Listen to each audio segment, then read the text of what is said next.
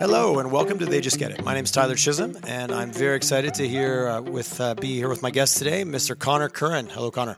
Hello. Thanks so much for having me. It is an absolute pleasure. So, Connor, you're the founder of Local Laundry, and I won't even attempt to do it justice. So, give us a little bit. Tell our audience tell us about Local Laundry.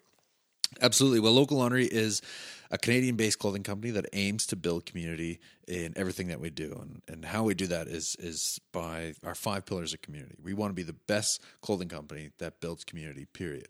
We do that through our 5 pillars of community. 1, donating 10% of our profits back to local charities.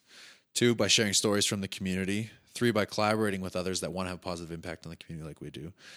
4, by representing where you come from, whether it's your city or your country or anything like that. And 5, by supporting Canadian-made clothing and Canadian manufacturing and a diverse Canadian economy. So that's fantastic. Okay, so I'm curious. So is there any reference points out there? Who's your inspiration? So is there anybody like this? Are you paving the way?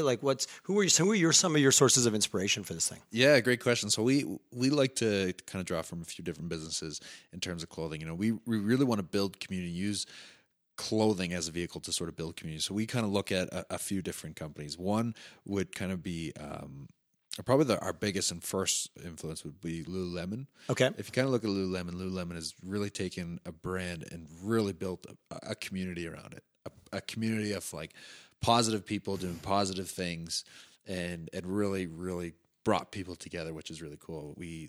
They were one of the first companies that we actually worked with as a company. Fantastic. So you didn't just you weren't only inspired by them, you kind of aligned. Yeah. We got to work a lot with the Calgary Lululemon stores, and they actually helped us legitimize us, and they got us they took us from being like a side hustle. Okay, side hustle to a real business. They helped legitimize us big time, and the thing that we took away was just how they were able to build community, and we thought that was so cool. The other 2 companies, one would be Canada Goose. Okay. Canada Goose is all about quality. It's a premium product, but we just love how they just completely stuck to their guns and said, no, we're making our stuff here in Canada. You know, we can make these jackets for a 10th of the price in China or wherever else, but no, we're going to stick to our guns and only make it in Canada because the quality is going to be there, because it supports Canadian jobs, diverse Canadian economy. The jackets are being made adhering to Canadian labor standards and Canadian environmental standards. And they do so much for their employees that the people who make our clothes have hard times finding sewers because Canada Goose pays their sewers so well, you know. That is such a good story, and you know how they've turned it into, it's a premium product but defensible. Yeah. Like there's a story, like why? Sometimes you look at something in the store and you're like, okay, this is overpriced, and you're like, is this like 1,000% markup? Like what's happening here? Like how did it get to this? Versus what they've done, and I think as a consumer, whether you have it or don't have it, they did such a good job of getting it out there that you're already aware. They're like, okay, well it's expensive, but you're instantly rationalizing it because of the why. Here's the quality, and it's made in Canada, and they've been around forever, and they just kind of really justified and legitimized that, you know, you can be an expensive product as long as you show the value that you're providing. And then the third company that really always inspired us was Patagonia. You know, I wonder if you're gonna. That's who popped into my mind immediately when you were talking. Well, here's this company. I mean, if you ever want to read a great book, read the book by the founder. It's called "Let My People Go Surfing." It's now become our Bible on how to. Oh, that's awesome! It's a great book on how to run a clothing company, but how to run any sort of company in an ethical manner. And here's a company that stands behind their quality products. Right, stand behind their products. The products were made, like all the people that work for them go out and use them. Mm-hmm.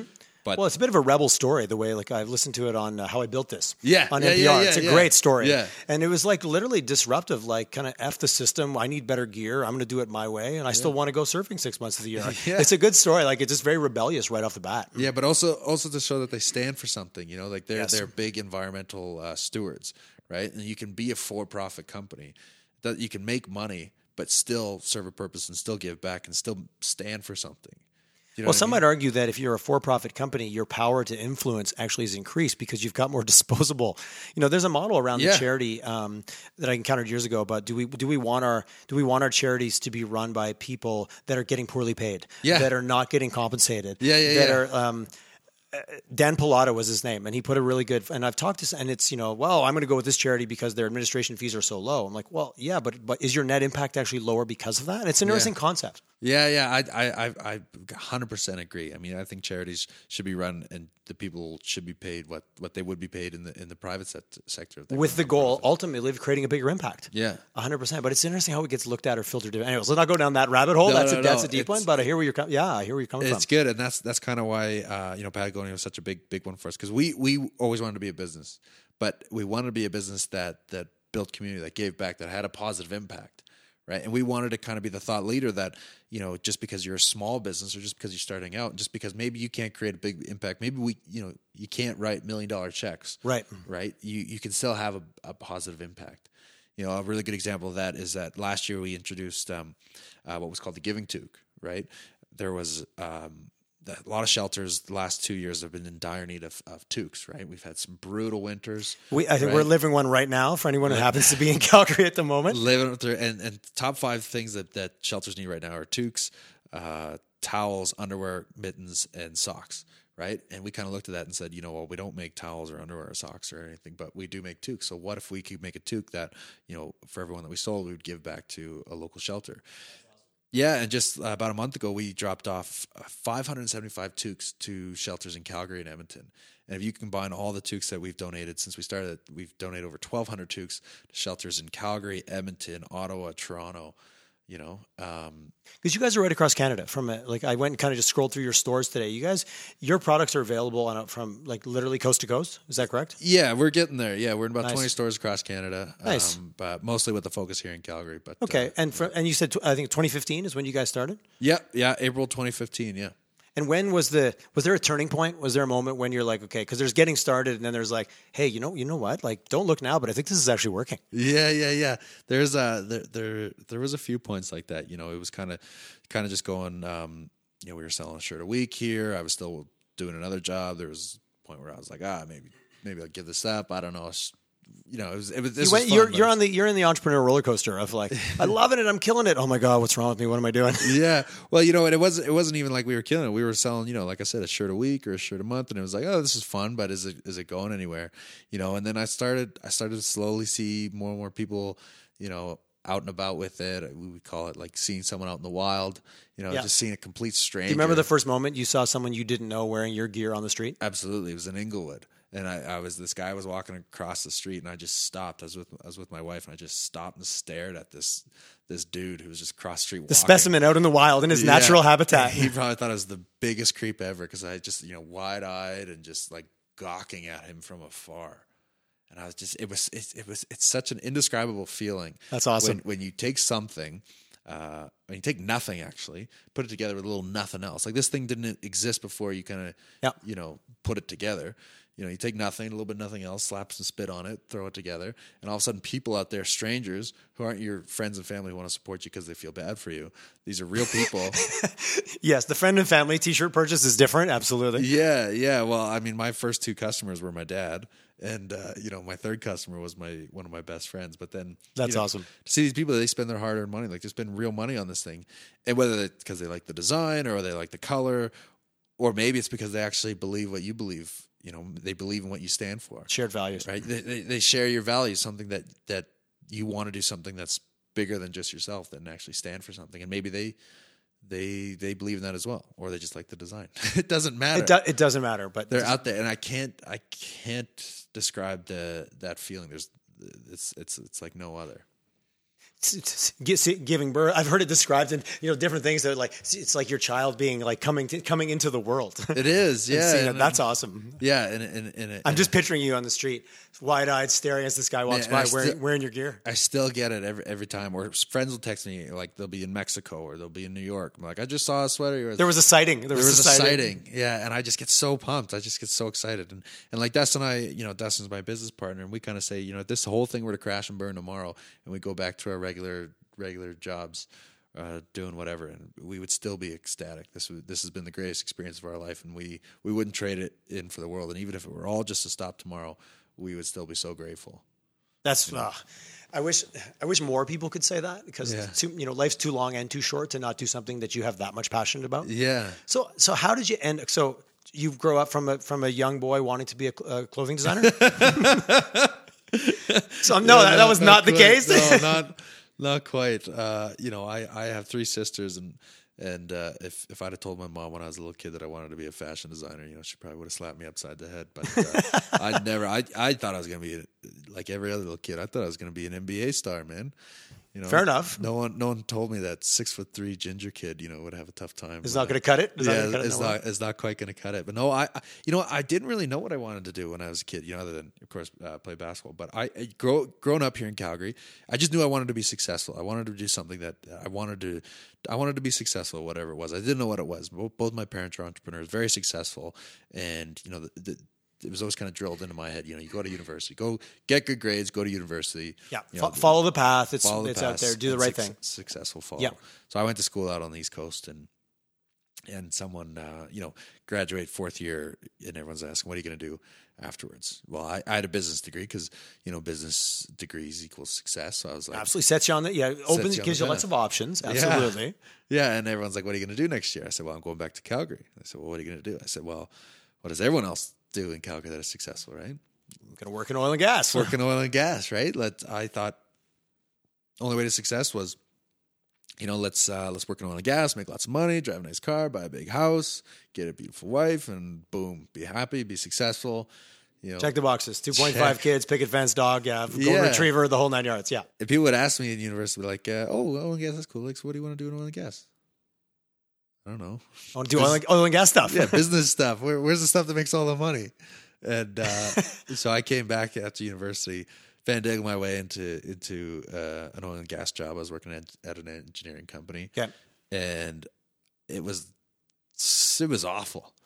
I went in every day from like 9 to 5, and I was just so depressed. I was surrounded in a room with like other people that were depressed. No one that shared your lack of enthusiasm. Yeah, for the no situation. one wanted to be there. No one was excited about the work. Sounds horrible. Yeah, and everyone. And I would go home and I would be so frustrated, and I'd tell my parents like, I don't think this is for it's not me. for me. It doesn't seem like a lot of fun. And it's just like, well, that's what life is. Life is not the most fun, and sometimes it's hard work and that kind of thing. And I was just like, you know what, I don't know, man. You're not buying the story. You're not drinking the adult Kool-Aid at this point. No. And everyone at work would be like, Connor, don't worry. You do 20, 30 years, you could be like Bob over there. And I look over at Bob, and they're like, Bob's got a great life. Bob, now he's got 3 weeks vacation every year. And I look over Bob, and Bob is some middle-aged, overweight, divorced guy, smoking a pack of cigarettes, never sees his kids. Just like you're painting a sad picture, Connor. You're painting a sad picture here. I don't want to be like Bob, and I don't mean to, poo-poo all over oil and gas. I'm sure there's lots of passionate people in oil and gas. It's done wonders for. Not for you and not for other people. That's different, of course. It wasn't for you, is what I'm hearing. You weren't seeing fulfillment. Exactly, it wasn't for me. I didn't fit in with the mold. I'm sure there's a lot of people my age that went into oil and gas, found fulfilling jobs, had a great time, and that's for them. But it just wasn't for me. I needed something that was a little bit more passionate. That I felt that. How old were you at the time? Just to kind of put context in for everybody. I think I was 22. Okay, so that point in life where you should know exactly what you want to do for the next 30 years. Yeah. Well, I think that was the part that kind of terrified me the most, is like 22, and like I could see my life for the next 30, 40 years. I can see my future, and I'm not enthused. Yeah, and that's a tough one, because we go through and you make choices, and you answer these big questions about what you want to do when you grow up, but you don't really have the information. It's an uninformed decision. Let's be honest, or loosely informed at best. Yeah. And I think I need to take a step back. So, and I think one of the biggest things for me, and kind of tell anyone, if you're looking for a change and you're looking, to remove yourself and kind of reevaluate things, I stopped drinking. Right. Okay. I went to a party school. I drank with the best of them. There wasn't a drink that I didn't you drink. did. You are Irish, as your heritage. Like Irish. Stereotypes that do exist for a reason. My parents own an Irish pub. It's in my nature, and I hated this job so much that I made up for it on come Friday and Saturday night. I was making up for it. I was doing 7 days worth of living. Were the fun 2 nights? Yeah. Okay. Yeah. So again, that takes its toll as well. That's not free, and you're like, that accumulates. You don't need to wait 30 years to find out the bad side effects of that. Yeah. So then, I went off booze. I went off for Lent, being a good Catholic boy to please my mom. She'd always ask to go off booze for Lent. And I was like, I don't know. So I went off it for 40 days. I was like, I can do 40 days. And I highly recommend this. Anyone who wants to start their own business or get anything, just cut out booze. I don't care if you're a heavy drinker, you drink once a week, you like a glass of wine, and even just give it up in its entirety. It was the single most life-changing moment of my life. Really? Yeah. And again, I wasn't an alcoholic. I didn't have a problem, but I enjoyed, going out with the lads and of course, and having a good time and having fun, But when you cut that out, and all of a sudden you're stuck on a Friday night, with a clear mind, it's 8 p.m. and it's like, well, what do I do now? Or you wake up 7:30 on Saturday, you're not hungover, and you actually feel good, and you feel good, and it's like, well, now what do I do with my weekend? Where do I apply all this energy? Yeah, and I was like, well, I got to go out and do something, and so that's where the first kind of ideas, was spark. Well, maybe there is something more. Maybe there's something I could do that, I'm not getting fulfilled. I'm not happy with my work. Maybe there's something I could do outside of work that I could be all my own, that I could do that would make me happy. So I just started looking. Yep. Finding anything I could find. Just being open and being curious. So I did anything and everything. Like I told you before, like you did, I started a podcast. I thought that was great. I wrote a guidebook on how to survive university. Like every other idiot in the 2010s, I tried to build an app. Yep. And I did anything and everything, man. And but you tried stuff. You got out there and you knocked over. You were willing to get things wrong. You're willing to hopefully get something right, but it didn't matter. Yeah. Yeah, I was just looking to do something. I just wanted something that I could grow, that I could create. And ultimately, I wanted something that I could build that would be a vehicle to connect with other people.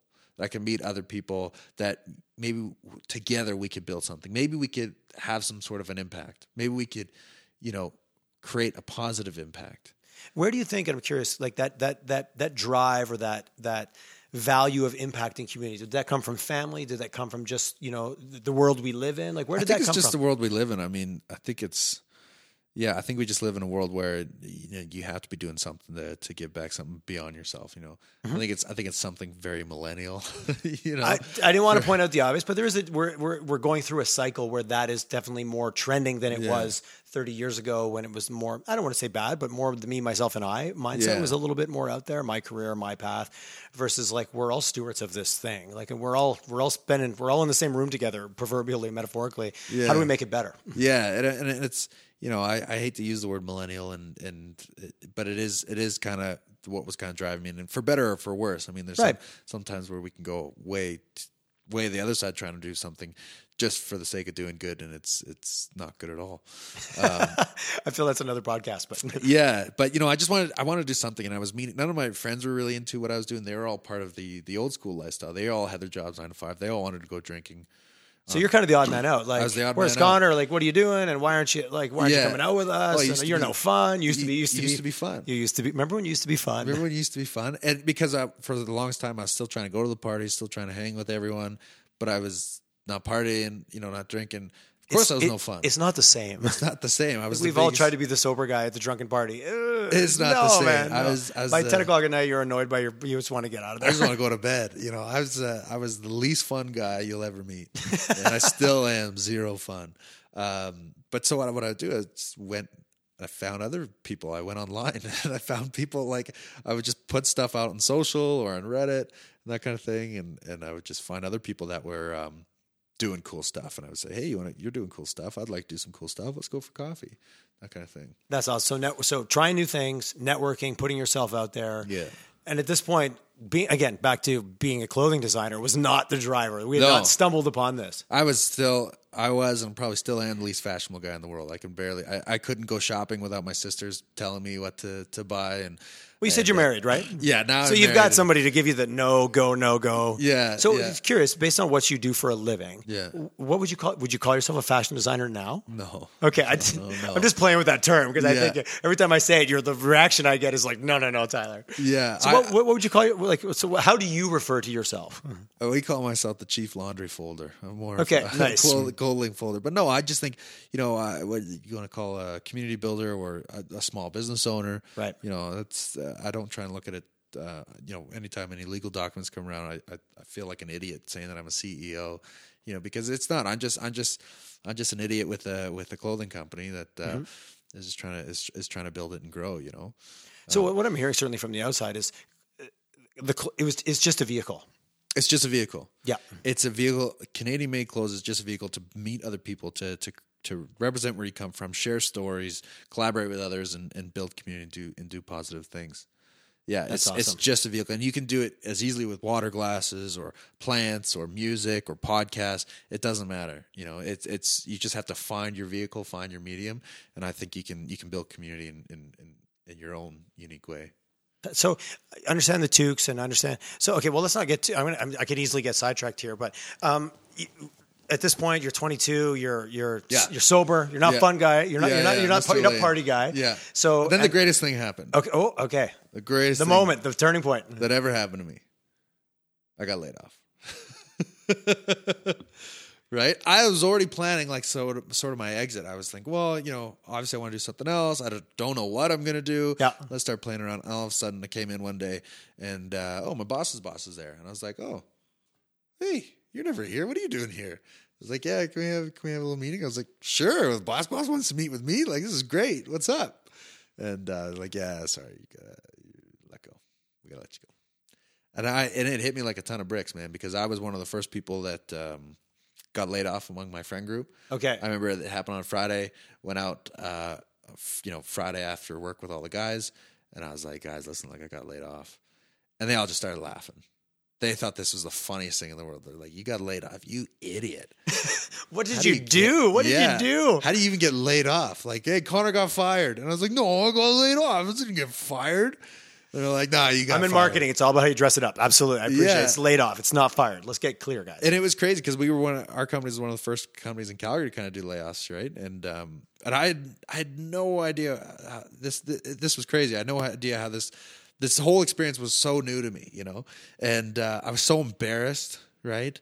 I was too proud to go on EI, you know. I felt like, you know, I just felt awful. It's interesting, though, when you say like a job that you didn't love, yeah, something you weren't passionate about, but so much of our identity gets tied into that experience. Like it's a very real thing. I wanted to leave, but I wanted to leave on my terms. I'd like dreamed for like months going in and telling them like, yeah, I quit.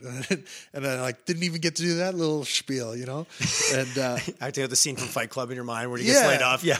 You know, you have all these dreams and it's like, yeah, this job that I hated and I never wanted to do and I never wanted to be there. And now all of a sudden they don't want me anymore. And it's just like, oh, you know, and I was okay because I was 22. I was still living at home. Yep. Right. With my parents, no kids, no mortgage. You know, I wasn't married at the time.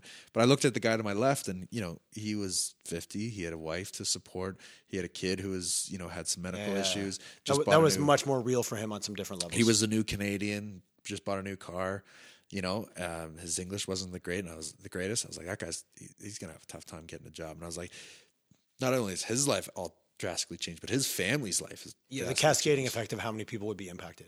And it was shocking. And I was like, you know what? If I'm ever going to do this again, I never want to have someone else to have that much control over my life or my family's life. I was like, I want to try and do something else. So literally best thing to ever happen. Yeah. No, I hear it. That's powerful. I had it in the works that I'd always wanted an MBA, right? Another path to the success. Yeah, another thing on the checklist. Absolutely. Didn't want to pay for it. Didn't want to write the GMAT, and I wanted to do it in a year. Right? So you had a very specific criteria. I appreciate that. I knew that people didn't care about the actual MBA experience. They just cared about the three names, the three letters. Yep. I knew that going into an interview, they would just care, oh, MBA, great. You know, and not ask any more questions. So I just wanted it as fast and cheaply and for as most fun as I could get. So I, being an Irish citizen, my parents are from Ireland, so I have an Irish passport, which means I have a European passport. I found a university in Sweden that offered a 1-year program that was free for EU citizens. Oh, nice. Yeah, and I'd always wanted to live in Sweden. For some reason, I grew up being obsessed like with the idea of like, why is everyone so happy there? They're all like socialists, but yet their lives are perfect. They have everything. I was like, I got to go check this place Tall, attractive. Like, why would I want to go there? It's a great place. Yeah. So that's interesting. I found a 1-year MBA program. It was in like northern Sweden, not in Stockholm. It was like in a small town. Yeah. And I told my girlfriend, I was like, hey, got laid off, but I'm going to go do my MBA in Sweden. Do you want to come? She was like, yep. She'd never been to Europe or anything. Nice. And she agreed. How long you guys been together at the time? How much was that as a big... That was like, we were together maybe like a year and a half. Okay, so that's pretty big at that time in your early 20s. And it's like, when it comes to Sweden, why not? Yeah, well, because I was like, I'm going to Sweden, and if you want to come, great. But if you don't want to come, like, I don't really want to do the long I'm distance. still going to, and this is now your wife? She's now my wife. So that worked out. Okay, nicely done. Nicely done. It was a big gamble on her part, but luckily it worked out. But we lived in this tiny house. Our whole house was made about the size of this room. You could turn off the kitchen sink from your bed, you know. Nice. Okay. It was tiny, all IKEA furniture. And it was great. And obviously doing my MBA program, and I was like, you know what? I'm going to take this year. I'm going to get my MBA, and I'm going to really focus on what it is that I want to do. What do I want to do with my life? You know, and I'm going to tailor this whole year and tailor my experience to go out and find that and to go out and seek that. You had a path, you had a deadline, you're in a new location. Yeah. There's so much powerful, that whole kind of break state or that juxtaposition of kind of just ripping your life, like kind of almost throwing a grenade in your life and going to a new environment and just the freedom that gives you to think of things differently. Yeah. And it was a blast, man. It was so much fun. Sounds awesome. Yeah, it was really great. And because like, the MBA program, it was a fine program, but it was built for international students, so like English is a second language. So I automatically went from like being your average student to I was the smartest kid in the class because I was one of 2 English speakers there. Because everything was in your language, so you had an advantage. Language, yeah. And so school was ridiculously easy. So How was the networking? You must have met some really interesting people. Speaking of, like, because I know connecting is such a cornerstone for you. Oh man, I met the coolest people in the world. Still friends to this day. Like That's I have awesome. Germans coming to visit me in May that they're going to come stay at my house. I went to their wedding. You know, Germans, Lebanese, Saudi Arabians, Chinese, Dutch, Australians. You know, the Swedes. I have a couple of friends who've done international MBAs, and the networking and the connections and the friendships that like weddings all over the world. And wedding season can get rough when you've done an international MBA, but it sounds like I kind of felt like that was something I missed out. Like it sounded awesome to do something like that. And it was I was at the time where I was like I said, living at home, no mortgage, no kids. I wasn't paying. I wasn't going to rack up a ton of debt going to get this thing. Yep. It was a year. What's a year? It's kind of super. It's all upside, like pretty low risk. I was like, why not? So getting laid off was kind of the perfect timing. But while I was there, I was like, hey, you know what? My parents are entrepreneurs. They're successful entrepreneurs. They came to Canada with next to nothing, no education, and they built themselves a very successful life. And I really looked up to them. Hey, so in your DNA a little bit. Yeah, and they're just extremely hard workers. And I was like, that's what I would like to do. So I was like, I want to own a business. I want to be a small business owner. So I was like, but I never want to, you know, I want to start a business completely on my own. I don't want to have to ask mommy or daddy for a bunch of money or, you know, pitch them this great business idea and they would float my business. And I was like, I want to start a business like tomorrow. So what could I do to start a business? How about tomorrow? now? Yeah. And I never thought I was smart enough to start my own business. I thought you had to be really smart or very clever. Okay. To start your own business. I was like, I don't know about business permits. I don't know about taxes. I don't know about cash flow analysis. The list goes on. The list goes on and on. Yeah. I never thought I was smart enough to start a business. But then I was like, you know, and to be clear, this is just after finishing an MBA program. This is just to go. Yeah. Nice. Well, the thing I realized, I was like, I had an honors degree in business. Halfway through an MBA, and degrees don't teach you how to run businesses. Fair enough. Yeah. Business degrees don't teach you anything about business. They teach you how to be good employees. You know what I mean? Yes, I do. That's again. That's another topic unto itself. Unless you want to go and do like an entrepreneurship degree, they're not going to teach you how to become a good business owner. So I just never thought I was smart enough. But then, you know, I just had an idea. I saw clothing. We were traveling all around. People asked us, where are you from? I'd say Calgary. Mm-hmm. I'd say Canada. They say that's great. I'd say, where in Canada? I'd say Calgary. I said, never heard of it. So I wanted something that really represented Calgary and represented me as a Calgarian traveling around telling people about how great Calgary is, right? So, you know, you do a quick Google search and the only thing that comes up is those silly I Heart Calgary shirts or a cartoon moose in our CMP uniform that you buy, 4 for $20 at the airport. I was like, this is... At the souvenir shop in Banff. Yeah. And I was like, this does not represent me. This does not represent, I'd imagine other Calgarians traveling. And I was like, I'm no fashion designer, clearly. I don't know. As you've mentioned, as we've established. I don't know the first thing about, e-commerce or how to run a business, but I know I could probably come up with something comparable or if not a tiny bit better than what's like a classic entrepreneur. You saw the need, you figured you could do it better, and you went out to fill the void. And at this time, there was another big clothing company called East Coast Lifestyle. They're another clothing company that really, really inspired us to taken pride of community pride and really turn it into a brand. He made what Alex McLean has done with East Coast Lifestyles, really made people proud to be from the East Coast, and I thought that was so cool. And I wanted to see, could people be proud to be from Calgary, which I knew they would be, because no one's from Calgary, and it's all our. We're almost looking for that sense of connection, because like you said, like even you and I talked earlier, we're all from somewhere else. There's so many, and which creates a unique vibe unto itself. Yeah, absolutely. It's not like anywhere else. And so I just did what any idiot millennial does, and I Google searched how to make a t-shirt company, And then you downloaded a white paper and you got on someone's mailing list. But next thing you know, you started a t-shirt company. Yeah. Because that's how that goes. There was literally a 30-minute YouTube video, that step-by-step guide to how to start your own online t-shirt company. That's awesome. I was like, this is great. So we kind of like to say, like, any idiot can start a t-shirt company, because we're living proof. Like, we're the biggest idiots you'll ever meet. And if we can figure it out, like, you can figure it out. It's not that hard. There's an inspiring message in there somewhere, but I'm going to... But that's what I realized. I was like, you know what? This whole thing is going to cost me less than $50, which is like, nice night. So back to meeting your objective of being self-financed. $50. It's going to cost me a couple of hours. Let's do it. Just time. Yeah, let's do it. What's the worst that can happen?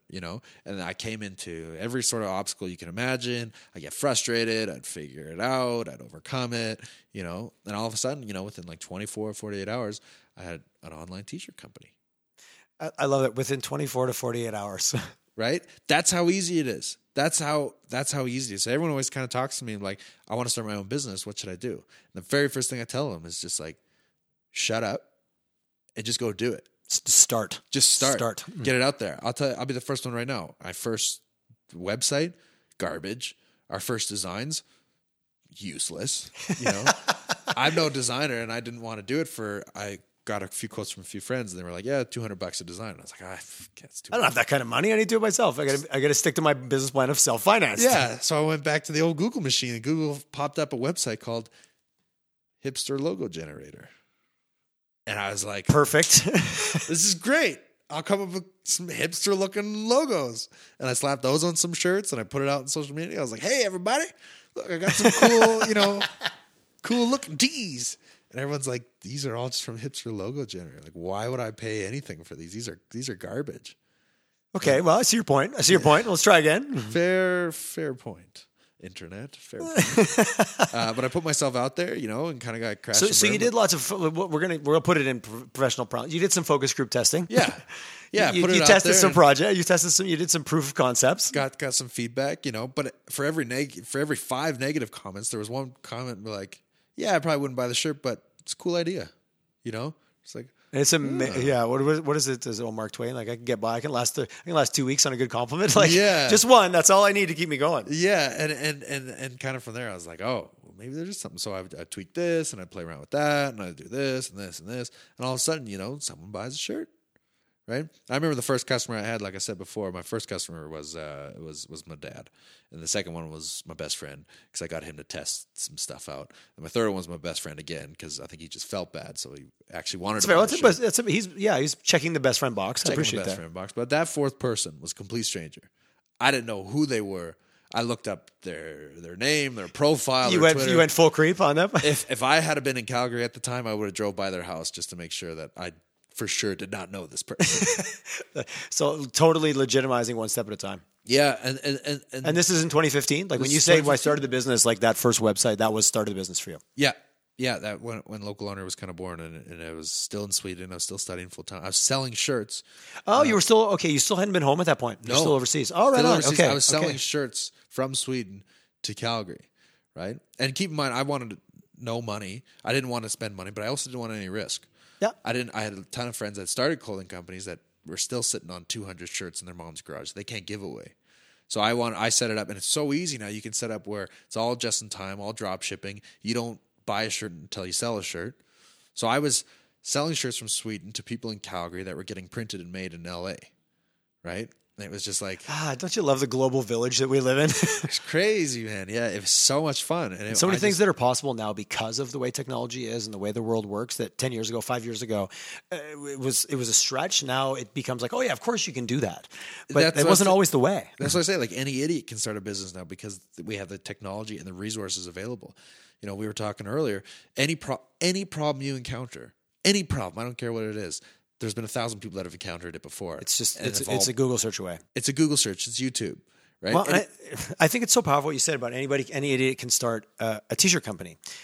But again, taking from my songbook a little bit in the world of branding, in the world of positioning, in the world of creating meaning, not every idiot can create meaning behind a brand. And that's an interesting, listen to how you introed at the beginning. You didn't talk about your t-shirts. You didn't talk about your sweatshirts. You talked about why you did it. Yeah. And I think that's the interesting part where like, I'm going to push the idiot joke. I love it. But at the end of the day, the meaning and the reason you created behind it, that's what separates I have a t-shirt company and I have something with meaning. Yeah. It's any idiot can start one, but the hard part's not starting. Starting is actually the easiest part of it. The hard part is surviving and thriving and growing it. Because when any idiot can start a t-shirt company, every idiot does. And the market is so saturated. I feel you've worked on these lines a little. I don't feel this the first time. You speak with confidence around this one. Yeah, no, it's interesting to stand out. The amount of thought you put. How do you stand out? Everyone's got, and for anyone that wants to start a t-shirt company, please don't use the name apparel. Because we started that. We used to be Local Laundry Apparel. Our Facebook still is Local Laundry Apparel.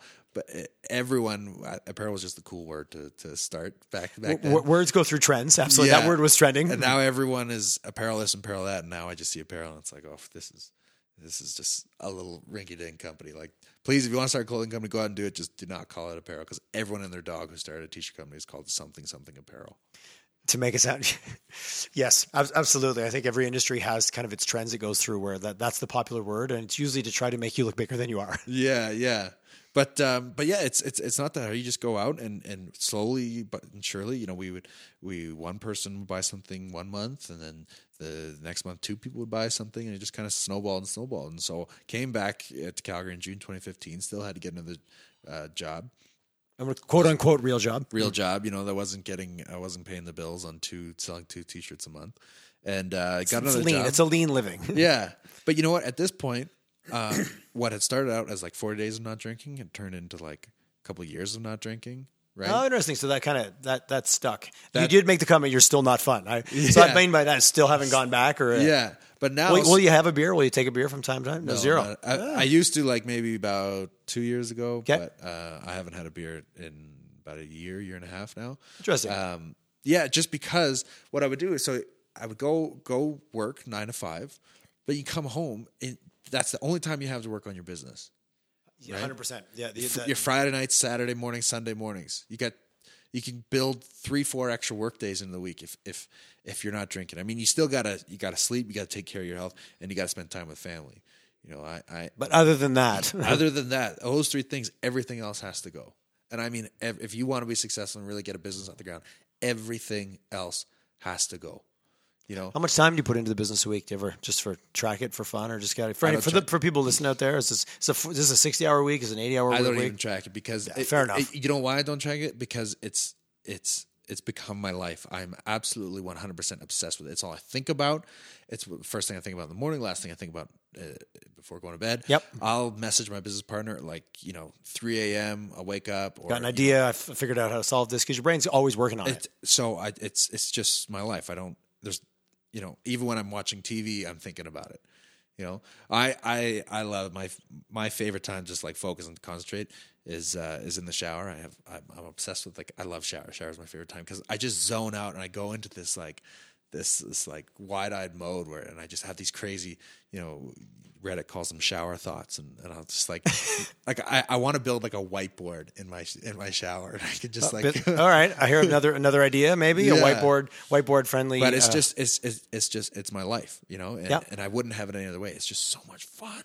That's so then I came back. So refreshing to hear someone with so much passion about what they do, and still you light up when you talk about it. It's awesome. Well, this is why I love doing these podcasts because I get to talk about it all day. I'm going to do is just keep asking you about questions about the thing that you love the most. Yeah, my wife is so sick about hearing it. I'm not allowed to talk. Oh, thank God! Go talk to somebody else about this thing. But the beauty thing was when I came back, I met Dustin, and Dustin is my business partner. He was a complete stranger, did not know him, right? And this was kind of a blessing in disguise because I'd done a few projects with a few friends. And we'd always clash. We were best friends, but I want to do something, they want to do something else. And it just never worked. And it really, really tore our friendship apart. But here comes this Dustin guy. No idea who he is. He's the same age as me from different circle of friends. And he kind of sees the same thing that I see with Local Laundry. And he's like, I don't know what this is, but I see something and I'd love to be a part. So I gave him a 3-month trial period. I like to say we dated before we got married. It's always, so I use the dating analogy all the time in business. Absolutely. And my role in oil and gas was contract. So I drew up a contract, 3-month trial period. This is what you're in charge of. This is what I'm in charge of. This is what you were putting in. 50-50. We tried this out, and then it was incredible. Here was this guy, very different personality, very different background.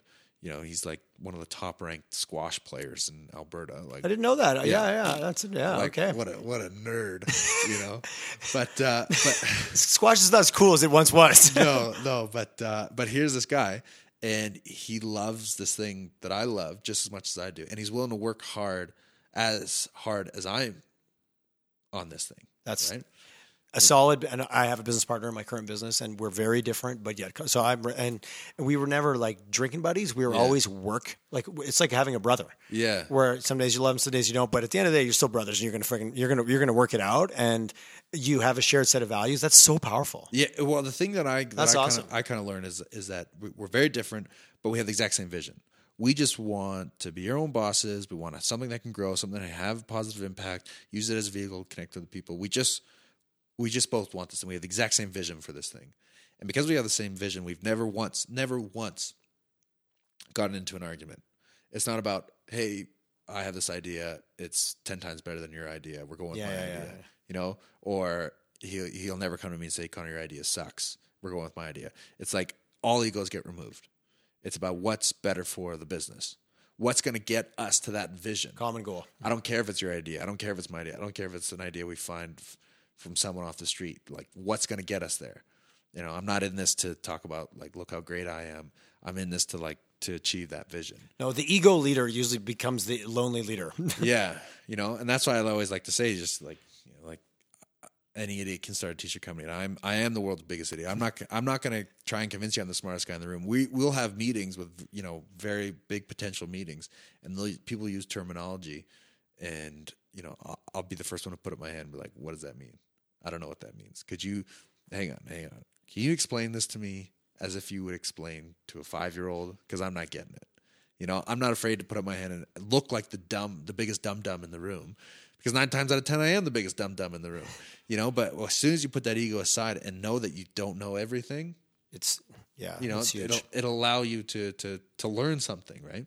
And the thing about Dustin is he's got a 16-month-old baby. He's got a mortgage. He's got a wife, and he still works. He's got a full-time job.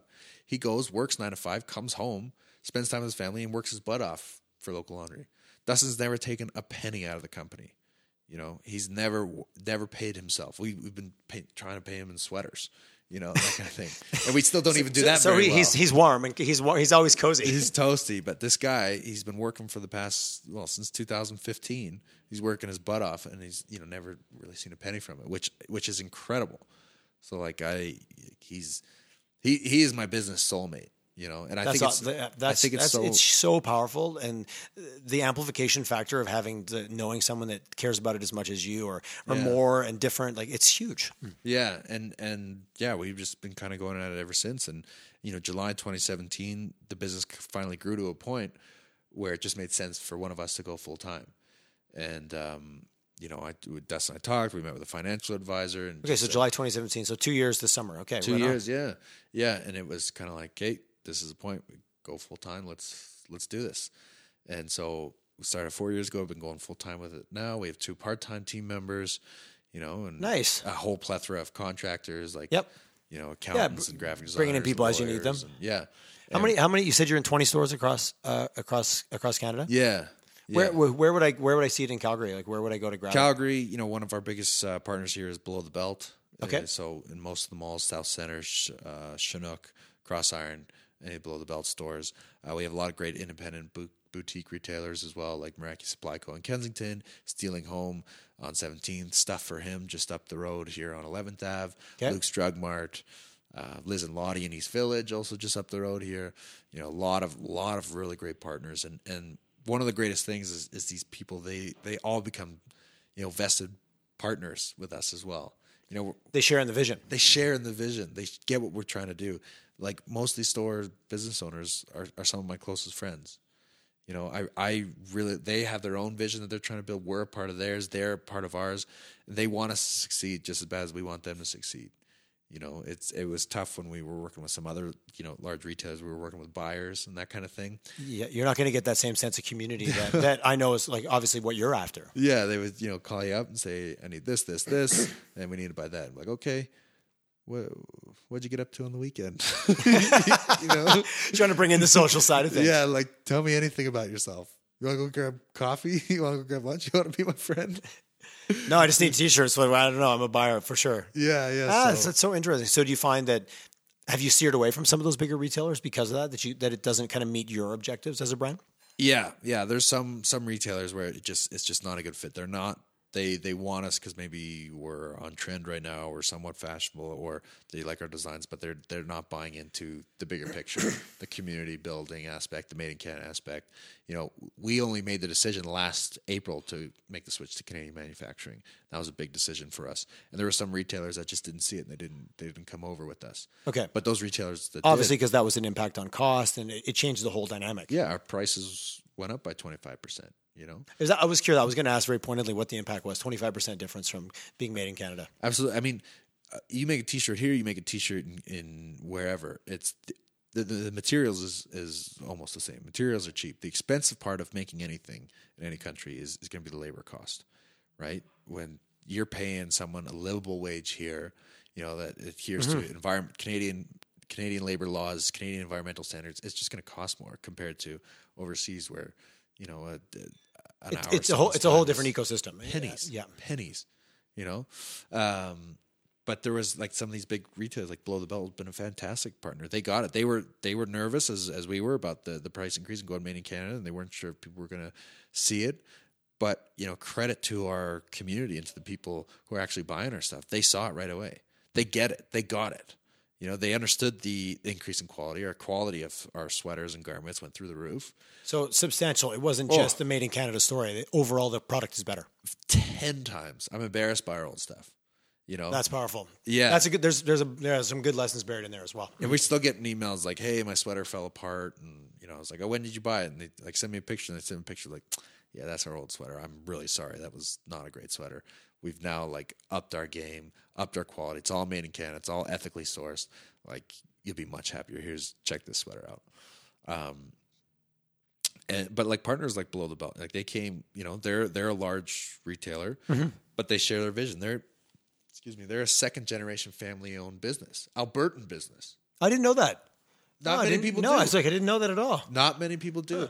You know, so they not only they are an Albertan business, second generation family owned, but they care about supporting local. They care about supporting local businesses. They have a ton of great local businesses and partners, but they care about, you know, Canadian made and Canadian manufacturing, supporting a diverse Canadian economy. You know, so we want to work with people like that.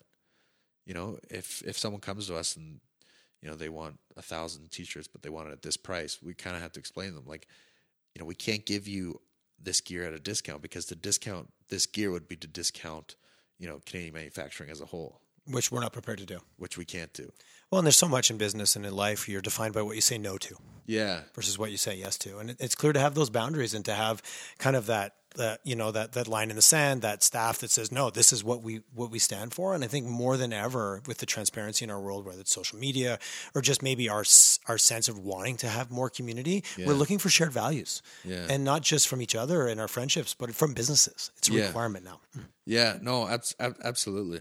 Well, what I think people, and maybe this is tangential, that's okay. I'm willing to risk it. This is theories of a madman, but what people crave and what people want now more than ever is a sense of community, a sense of belonging. Absolutely. You know, in our grandparents' age, it was religion, right?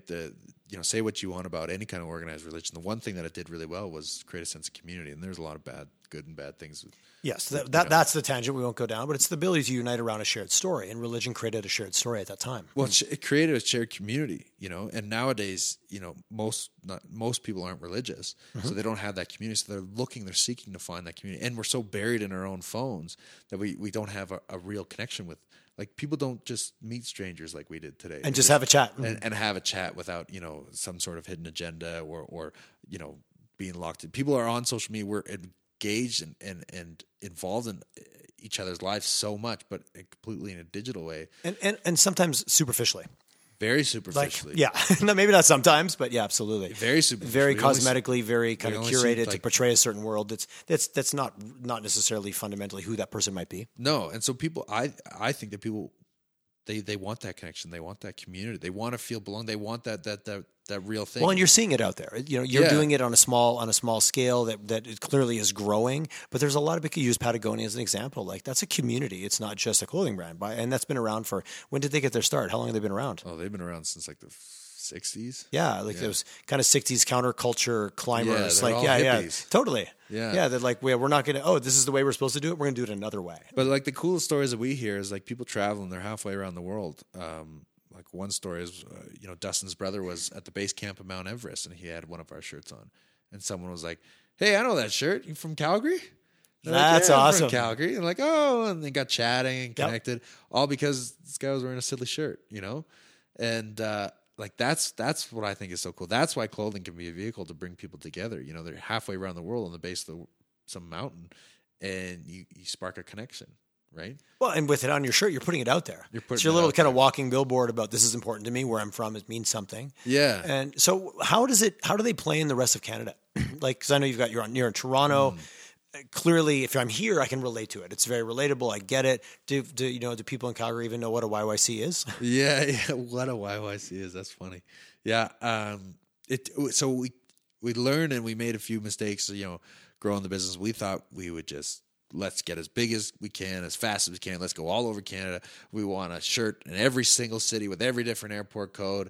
And we're like, yeah, let's do it. But then it's just like, it's only me full time. Right. It's only Dustin, And part-time. there's the risk that it might lose some of its meaning, or some of it. There's the risk of like, as a small business, everything can kill you. Growth can kill you. Yeah. Like attrition can kill you. Like all things are risky in business. And we had all these different products that we could only sell in a very niche market. And it just it just didn't make sense. So people in Toronto, like YYZ is it's kind of cool, but it does not as big of an impact here as YYC is, right? And YYC, like we kind of reverse engineer it. I think a big part of it came after the 2013 floods. YYC was the first thing that really came on social media, to describe Calgary. In 2013, during the floods, our city really came together. And it did both offline, but online as well. And that's kind of. It's funny. I was traveling in 2013. I left Calgary on the Thursday night before the flood happened, and I was in Paris, and we were out and about, and like literally, I walked by a TV somewhere, and I'm like. It didn't connect to me that I was seeing Calgary on a TV in a window in Paris. And it was amazing the amount of people we met, like from Calgary, and they're like, oh, the floods. It was hilarious how, like, for the first time traveling abroad, my wife and I travel a lot, that there was some connection through that. It's just funny that you referenced it because it's probably the most times I ran into people that actually knew what a Calgary was, in quotes, because of the floods, because it got kind of global exposure. It's funny just related to that because it was a funny experience of me just checking into the Airbnb and the guy turns the TV on and I'm like, that looks like Calgary, but my brain couldn't compute what I was actually seeing. That's funny. It's just funny. Randomly, you brought up the floods, but it's true, and that's when really Calgary really came together. So like YYC means so much more to people here, and maybe it is because like we talked about, no one's from here. Everyone's from somewhere else. So everyone chose to come here. Everyone chose to make Calgary their home. So they're that much prouder to be from here and make this your community. Yeah. And Toronto has, We the North. Like there's different communities have it, and Quebec has their own thing we talked about earlier.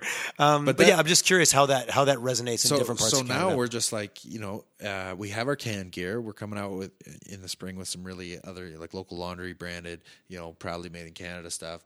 But okay, nice. Yeah, but we're not trying to take over every airport code because no one wants to buy a YEG sweater from, an Edmonton design from two Calgary idiots, right? Yeah, fair enough. What do two Calgary idiots know about what it means to be Edmontonian? But, we know what it means to be Calgary and we know what it means to be Canadian. So we really want to grow the brand on, we want to get back to the idea of, instead of trying to sell 2 extra sweaters in Toronto, let's try and focus on 20 extra sweaters here in Calgary. Let's focus and re-engage with the people that kind of doubling down on what it was built on. Yeah, and you know what? Let's expand it. We know that, maybe our biggest fear is that this YYC design is going to not be cool by tomorrow. So like our biggest thing is let's grow the brand. Let's expand. Like what else does it mean? What else? Keep peeling back the layers. Keep digging into it. So we're coming out with more Canada designs, more local laundry branded branded, probably made in Canada stuff, but we're not trying to get into every store in Vancouver and Toronto and Montreal. Like, let's really focus on the Calgary markets and the surrounding Calgary markets. And, Dustin and I, we really want to grow this thing long and slow. Yep. We don't want to take any outside investment. We don't want to take on huge amounts of debt. We want. So you're staying really true to, because again, you don't want to lose control. You don't want to you want to maintain. I caught that like through the whole theme. This is the way we want to do it. Yeah. Yeah. Good for you guys. That's powerful. Dustin and I, we haven't really put that much money. Like, we only put like a couple $1,000 each into this business to kind of get the first orders going. But ever since then, it's been self-financing. Yeah, which is great. Which is such a good kudos to you guys for doing it and going in with that mindset of like, let's test it, let's see if it works. And the worst thing that's happened is it didn't work, and you pivoted and you learned and you tried something new. Yeah, exactly. And like I said, we're by no means fashionistas. We're not models. We don't know what's trending and that kind of thing. We just know what we know, and we're just trying to do something. We're trying to bring people together through clothing, and we have a goal that we want to be able to raise $1 million for local charities across Canada. Excellent. I was going to ask. I figured there was a big big hag, kind of big hairy audacious goal sitting out there. Yeah, $1 million for charities. Yeah, and by when? We don't have it. Okay. I went right to SMART goals. Yeah. Specific, measurable. Okay. Yeah. No. How do people support that? Just by buying the clothes? Yeah. September. Anytime someone buys something online, there's a little text form fill box saying, what local charity would you like to nominate to us to donate? And we look at. Do you have a list on there, or do they just put on whatever's important to them? Whatever's important to them. We, for a long time, we kind of struggled that, we got to hitch our business, our company, to a cause. Okay. 10 Tree, they'll plant one shirt. Yep. The 10 trees for every shirt. We need a cause. Peace Collective in Toronto, they feed one child for everything. We're like, what is our cause? Trees? Is it kids? Is it cancer? We're like, you know what? Our cause is just whatever's going to have a local impact on a charity. Whatever's impactful means a lot to you is not going to be impactful, be the same charity for me. So we just want to spread as much love as we can to as many different charities as we can. We do that through a variety of ways. We have our giving garments, that, like the toques. Yep. Last year we did a small business towel drive. We were able to raise 2,000 towels to stuff all the shelters. We donate to various charities across the city and with checks and that kind of thing. Silent auction items to smaller charities. So if someone's doing a silent auction, you would encourage them to just go on your website, reach out to you directly? Yeah. You would not believe the amount of silent auction item requests we get. We get almost every day someone is reaching out to us with silent auction item requests, and it's great. We can't give. I understand you can't be everywhere all the time, but we give it to as many as we can. As many as we can because it is great, because people are doing these fantastic things. They're giving back. They're building community. We really, really, really want to support that. And that's why a big part of what we do is sharing stories, right? Because local owner is about sharing stories from the community. There's so many people out there doing such cool things in the community, whether they're artists, nonprofits, other businesses, or regular Joe Blows. There's so many people out there, and we really want to share the story of what they're doing, because building communities, you can build it in so many different ways. There's so many different avenues you can go down. There's so many different things you can do. And just by having that intention to make a positive impact on your community, however you leave it better than you found it. Exactly. And we really want to support them. We share stories of people do that all the time. And that's how we can, instead of most clothing companies, they use real proper models on their social media and that kind of thing. We use regular people, and we use them. We use our social media as a platform to tell their story. Look at these great things these people are doing. Elevating the people around you is never a bad strategy. And I think you're right. There's these big initiatives and these big overall things that happen, but it's those little things that happen every day. And that's what impacts the world that we live in. That's what makes Calgary the friendly, talk to people. Someone will help you out. I grew up in Montreal. You stand in an elevator with a stranger. They don't say hi. You come here, they do. Like, those little things kind of set you up for the next level, which is helping people. Yeah. And I think it's great that you guys are doing it that way and making it a cornerstone of your brand, because the more you elevate those people and the more you get a little bit of praise for those things, guess what? You do more of them. Yeah, absolutely. So that's just our goal. We want to see how big can we get this, how big of an impact. And we also, like I said, we want to be a thought leader. You don't have to be a big business. You don't have to wait until you get big to start doing good. To have impact. You can start a t-shirt company. You can start a business, any kind of business tomorrow, $25, $50, 24 hours later, and start creating an impact from day one. I think that should be the focus. How can you create impact as big or as small as it is. You don't based on what's important to you. Yeah, you don't have to be a big business to have big impact. That's well. I think I'm going to leave on that note because I think that's inspiring for anybody out there who wants to, who's sitting there wondering what to do next. Do something. Do anything. Do everything. That's just shut up and do it. shut up and do it. So, can I buy off your website, or do I have to go to one of your retail partners? Either or. Locallaundry.ca. You can buy it right from there, or on there you'll find a list of all our stores that sell us. And you can find us at www.locallaundry.ca or Instagram at Local Laundry, Twitter at Local Laundry. Excellent. I encourage everybody to go check it out. You got a stylish. I'm going to go jump on there after today. I'm feeling inspired. Good. Thanks so much for taking your time. It was great to hear your story. I really appreciate it. Thanks for having us, Tyler.